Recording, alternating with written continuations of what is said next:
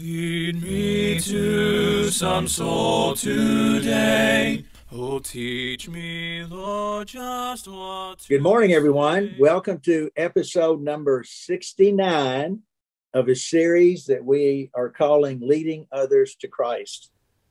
Those of you that have been listening and watching, that our focus on these interviews is on evangelism.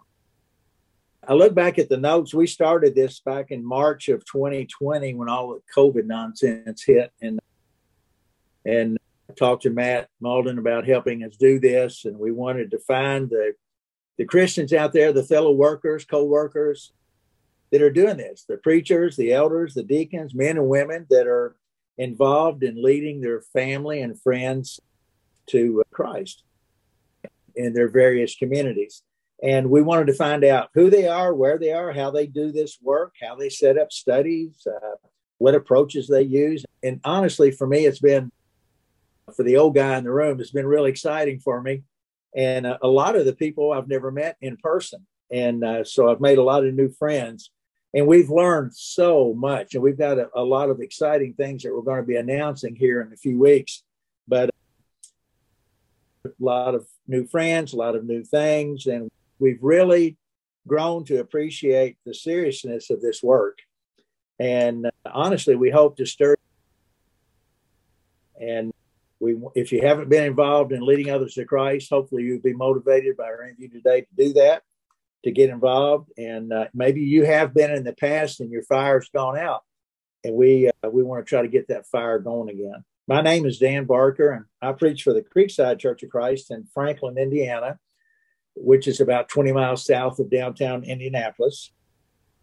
And I also serve as one of the elders. I'm passionate about the subject today, and those of you that know me, know this. And I have been ever since I obeyed the gospel when I was 21 years old in Owensboro, Kentucky. And I always try to bring this up because I've always been impressed by what Paul said to Timothy in 2 Timothy 2:2. And the things that you've heard from me among many witnesses, commit these to faithful men, obviously, and women who will be able to teach others also. And then later on in the chapter, Paul is talking to Timothy and us about being useful for the master, prepared for every good work. So that's the typical intro that I do. And we want to get started today. And we're really excited. We have a sister in Christ with us today, Donna Howe. Good morning, Donna. Good morning. Yeah, great to see you. Great to have you with us. And I was thinking, I don't know if I should tell the story or you should, of when we first met. You want to tell that? Maybe you'll remember. You might remember. You might remember. I do. Okay. I went to Florida College in 1971 after I graduated.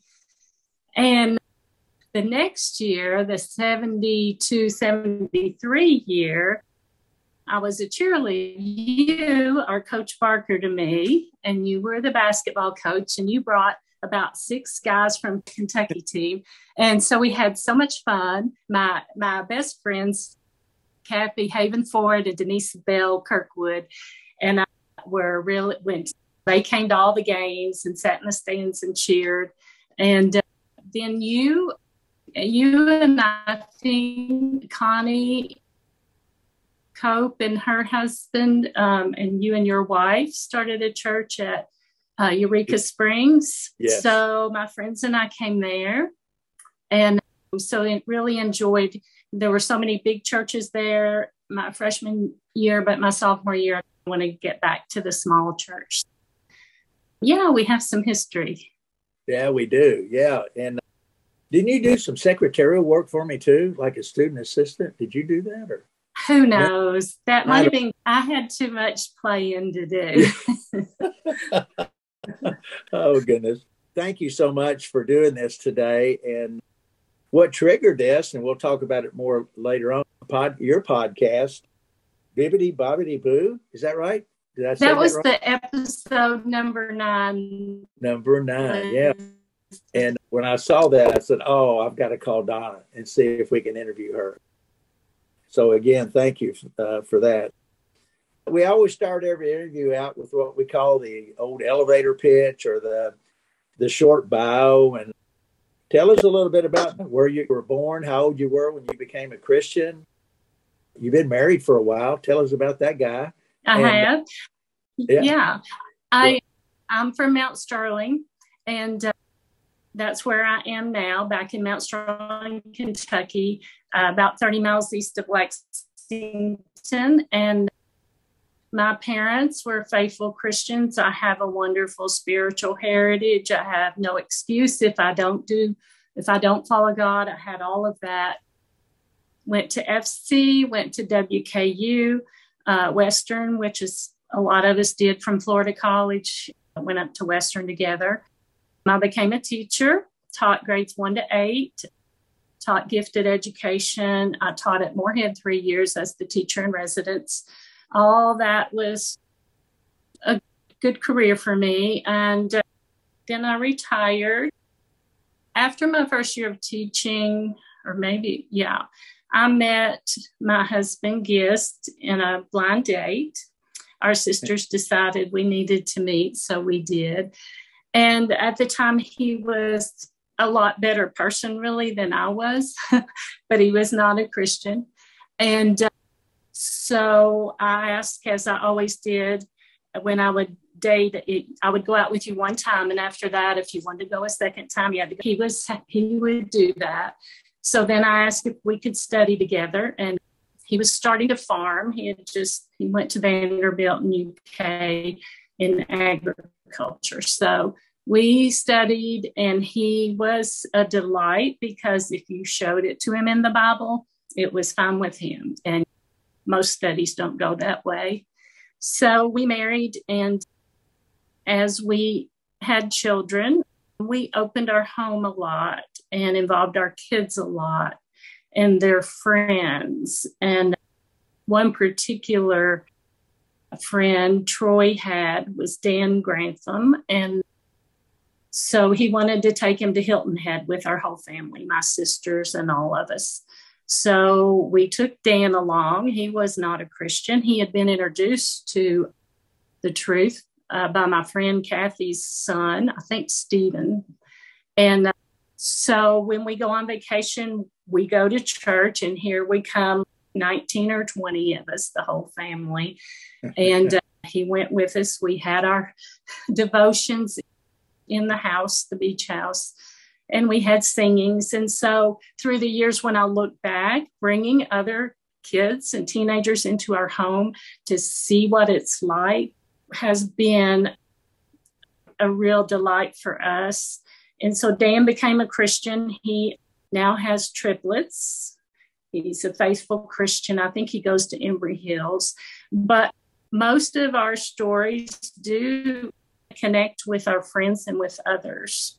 Then I retired and started a blog when blogs were big. I like technology. And then started working with the ladies at church to really build a good, strong unit there. Ladies, we have to have our team around us, our cheerleading team, so to speak. And so I spent time doing that and helping build our kids' class program and things like that. So I'm just a plain person, really. Oh, you're certainly more than a plain person, but you touched on so many things there, which is great. Growing up I was going to look this up and I forgot to, but how many people, you have any idea how many people live in Mount Sterling now? It's small, but we're close to Lexington, so we have access. Mm-hmm. Right. That's been one of the fascinating things about doing this podcast is that we've interviewed people from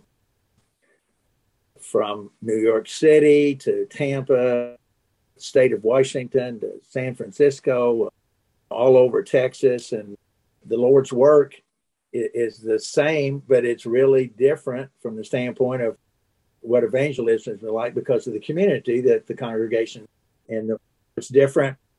We've lived in Kentucky, then we went to Louisiana, then we went to Florida, then we went back to Kentucky, and then now we're in Indiana. And every place you go, it's different. And that's one of the challenges in evangelism. It's because maybe something that works in small town Franklin or small town Mount Sterling would not work in New York City, or vice versa.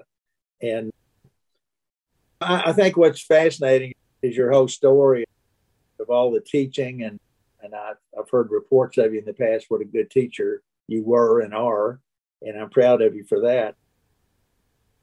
But I think when we were talking the other day, you made a statement that I wrote down. Let's just jump on this right now. We were talking about things that work in evangelism, and you say, I know a lot of things that don't work. I do. Yeah, and I started listening. Sometimes you have to work within your congregation. If you don't have peace and all of that, you can't really look out. But we were at a place where we were at peace. My husband is an elder now. He preached for several years. And so when I started listening, I think it was in the fall of last year, and the pandemic was waning, but still there. And I started listening, and I knew some of the people that you interviewed, and I didn't know some. But I'm going to tell you that touched me so much. And I would end a lot of those walking around with my headphones, taking my walk, and I would end in tears. And I just love conversion stories. And I was so touched by so many of these. And so I got this kind of passion about I'm going to get refocused. We need to look out more. And so I started, like you said, writing notes. In January and February of this year, I decided to go back and listen and get some of the tools that some of the people had talked about. They talked about what they use when they sit down. And I had a couple, but I gathered 4 of the best from those that I heard from you. And my son had used one of those as well. And I made a pack, put some things in there, a brochure about our congregation. And so when we had our ladies class, we have once a month in different homes, and I passed those packets out, and I'm like, here's some tools. So we can't say we don't have the tools if you need them. And so then talking to guests, it's nice to be married to an elder if you have lots of ideas, because he has to listen. And our sweet preachers. So we decided that our theme was going to be this year, evangelism, sharing the good news. Good.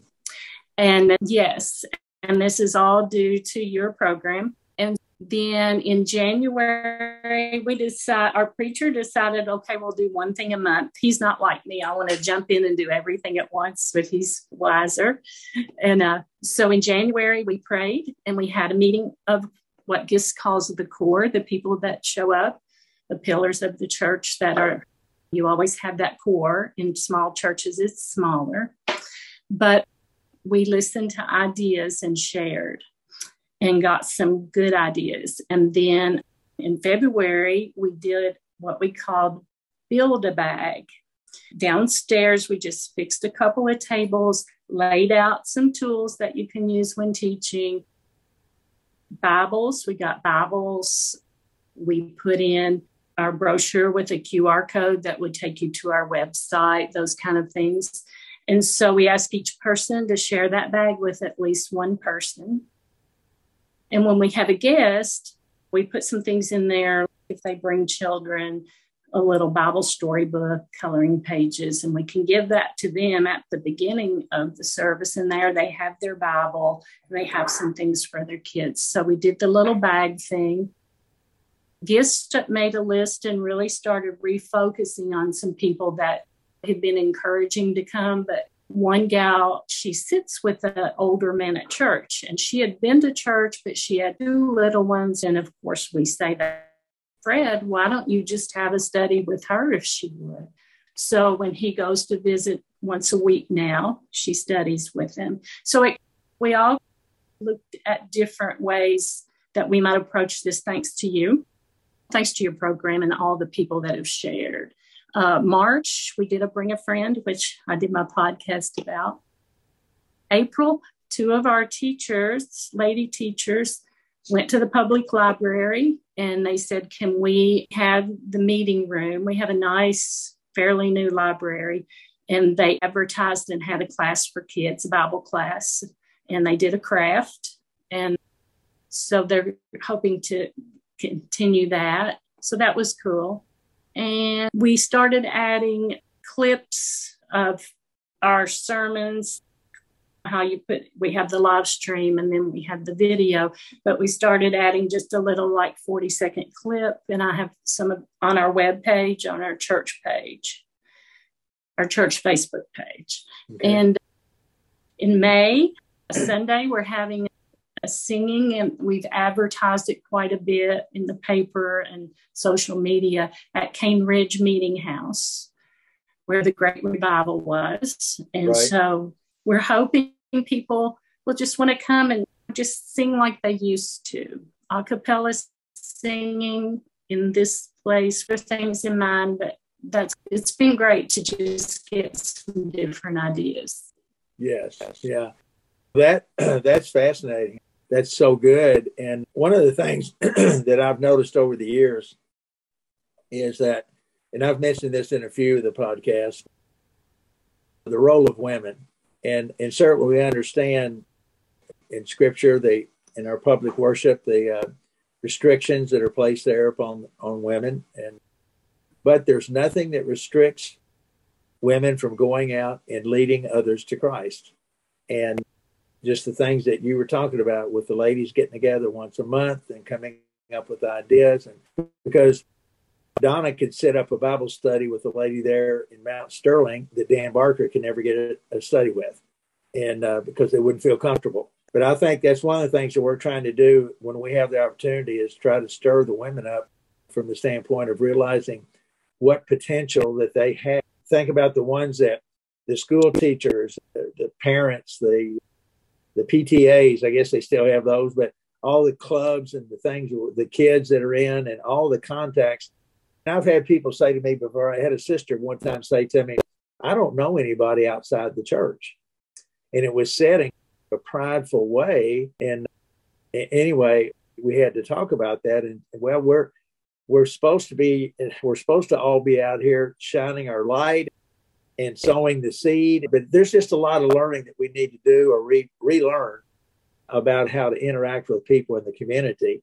Because what I've learned is there's still a lot of people out there, they want to go to heaven and they want to know how to go. And nobody has sit down and talked with them perhaps ever. So thank you for that.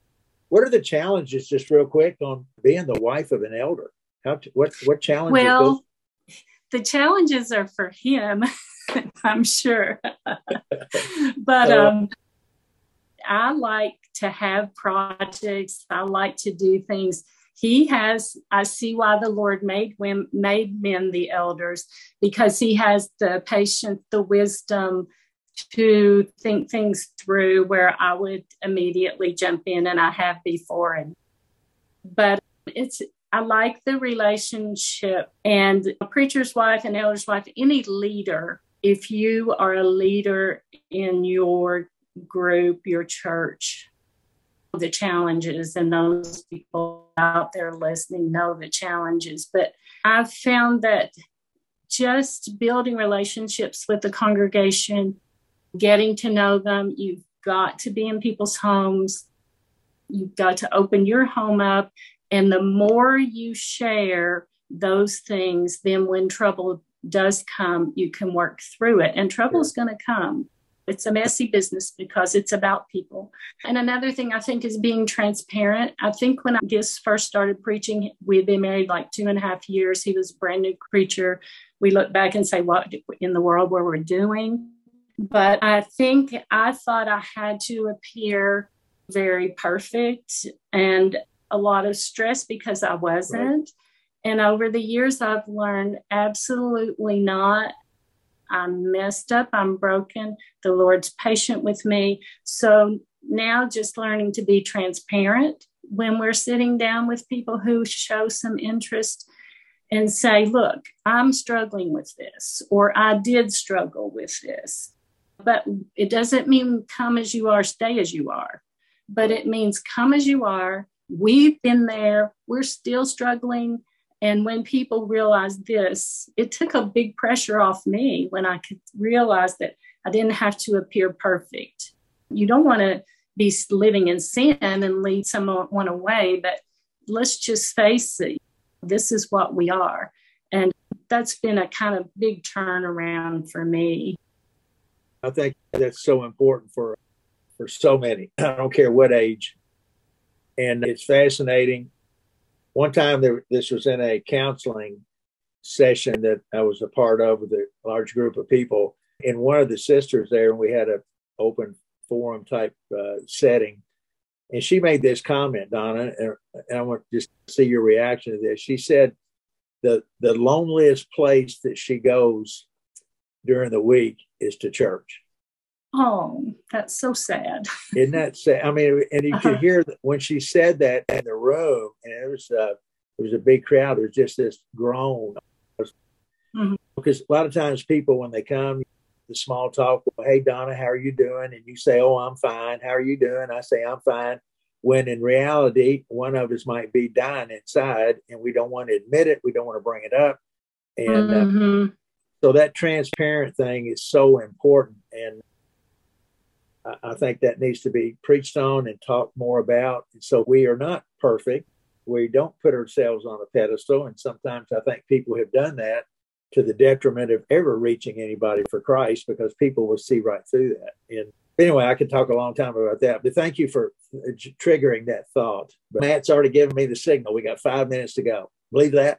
Well, I have to do my conversion story. I was going to say, let's do that right now. What is your conversion story? Like my daughter recently, she married a guy with 2 children, and she was in the process of adopting a 12-year-old who, from our church, his great-grandparents had been raising him in their 80s. I would say that all of this new family that she's been a part of has shown me that we're not the perfect family that you think of, but different family. And so that's been really exciting. But my story involves a lady called Alicia, and she was from Puerto Rico, and she had moved to New York, and she was a banker, a very successful lady of Catholic background. And she lost her husband, of course, unexpectedly, and very difficult time for her. So she went back to Puerto Rico, and she was really depressed and even thinking of just dark thoughts of what she might do. And she was on her balcony, if I'm telling it correctly, and she met a lady there who said, come to Our Lady's Bible study in Puerto Rico. What could that have to do with me? Again, it's our family thing.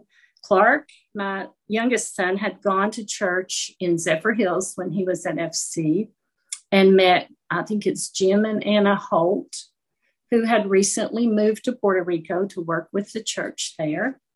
And the ladies told him about a lady who was coming to their ladies' Bible study, but she didn't want to come to church. And she was moving to Mount Sterling, Kentucky, and they had remembered Clark, who was very active there, and that he was from Mount Sterling, Kentucky. Now, this is the Lord working here. Yes. And so Clark got a hold of his dad, because Clark was still down in Florida at USF.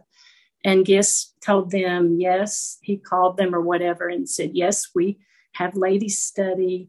They have it once a month, and they would love to have her. And my wife would love to pick her up and all of this. We didn't hear anything for a year or so.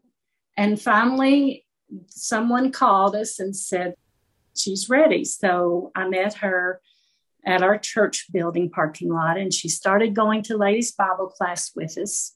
And that, after a couple years, Gist and I would go over a couple times and want to talk to you about baptism, just read you the passages. Yeah, I'll think about it. I was picking her up in the church parking lot, and I said, Alicia, you see this building right here? These ladies, and this is where this transparency and laying out who you really are in ladies' Bible class should be coming. So she knew the ladies. I said, the same people that come to our ladies' class come right here on Sunday. Won't you come to church? She said, okay. So she started coming to church. So after another maybe year or so, and listening to the Bible classes and the study, she was baptized. And of course, I was all weepy. But it's a team. That's my point is it's like a network. So you bring your kids up and you send them out. That's still your influence. And it's a network of families working together, your kids and all the people they meet. And then they go over the country.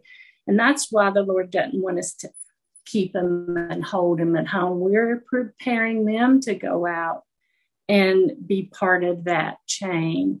So she speaks Spanish also. So we had a court day booth where we passed out things. It's our big festival where she wanted to be there in case any Spanish speakers came by. Then she could talk with them. Her daughter was visiting, and we had gotten a brochure from Gardner Hall in Spanish, but I didn't know what it read in English, and I thought we should. So her daughter was visiting, and she had her go to the library. She spent all day putting it back in English, and when she finished, she said, "Oh, I know a lot about baptism now." Just from, so just the network and the way God works if we let him is amazing. Amazing. Wow, what a story. Yeah, that's, I'm talking to somebody from Mount Sterling, Kentucky, and they start talking about Puerto Rico and a banker in New York and in a connection in Zephyr Hills. And it's like, how does all that come together? And you're right. The Lord is at work, and that's just fascinating. And that's why we need to keep hearing these stories, because it triggers thoughts. Who do we know that I might be able to plant a seed, but I might know you in Mount Sterling, and then I know somebody else in Mount Sterling, and I try to connect you up somehow. There's just so many creative things that we can do if we just think outside the box a little bit. But that is so good. Listen, we're out of time, but we always end this, and I know you've listened to some of the podcasts, but with what I call one thing. And there's not one thing, but there's so many things. But somebody's listening to this, and you've got there's a lady out there, and you've got them excited.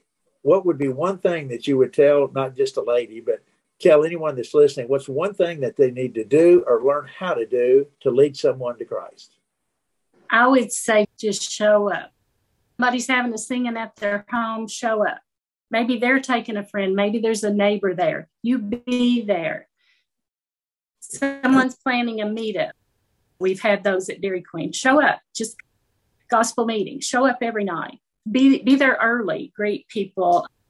Somebody had a crazy idea here. Let's pass out Bibles at the grocery store one day and see if we can get some Bible studies. A few people show up. There's your core, there, your pillars. But just be one of those. You don't have to plan things, instigate things. Just be there and support it. And if someone else is having success, build them up and encourage them. And we are a true sisterhood, us ladies. And cheer for your team, support one another. I think Alicia coming into our ladies class, and we had such a pour there that was, if it hadn't been for that, I don't think she ever would have gone to church. Alicia and all the ones that were involved in that. And how many other Alicias are there out there? And they're everywhere. And sometimes we're not looking with the right eyes. We're looking right past people that need Christ, and we don't even recognize it at times. So listen, if somebody wanted to reach out to you, would you be willing to share contact information? Sure. 859-585-1636. Okay. All right. Well, give your husband a hug for us. And we appreciate what he does and what you do there in Mount Sterling, and keep it up.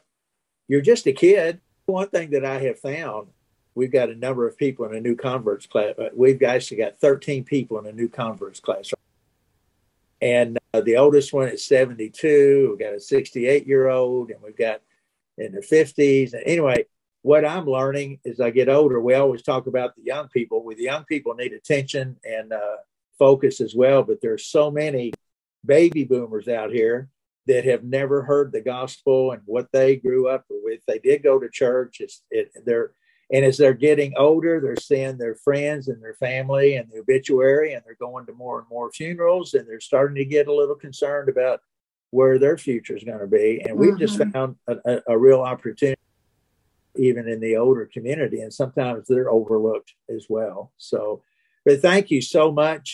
We love you, and I'm always proud of you. You just brought a smile to my face when I saw your podcast the other day. And tell the kids hi, and tell everybody there in Mount Sterling hi. And Lord, we'll get to see you sometime soon. Hope so. Love you all. All right. Thanks again. Melt my heart and fill my life. Give me one soul today.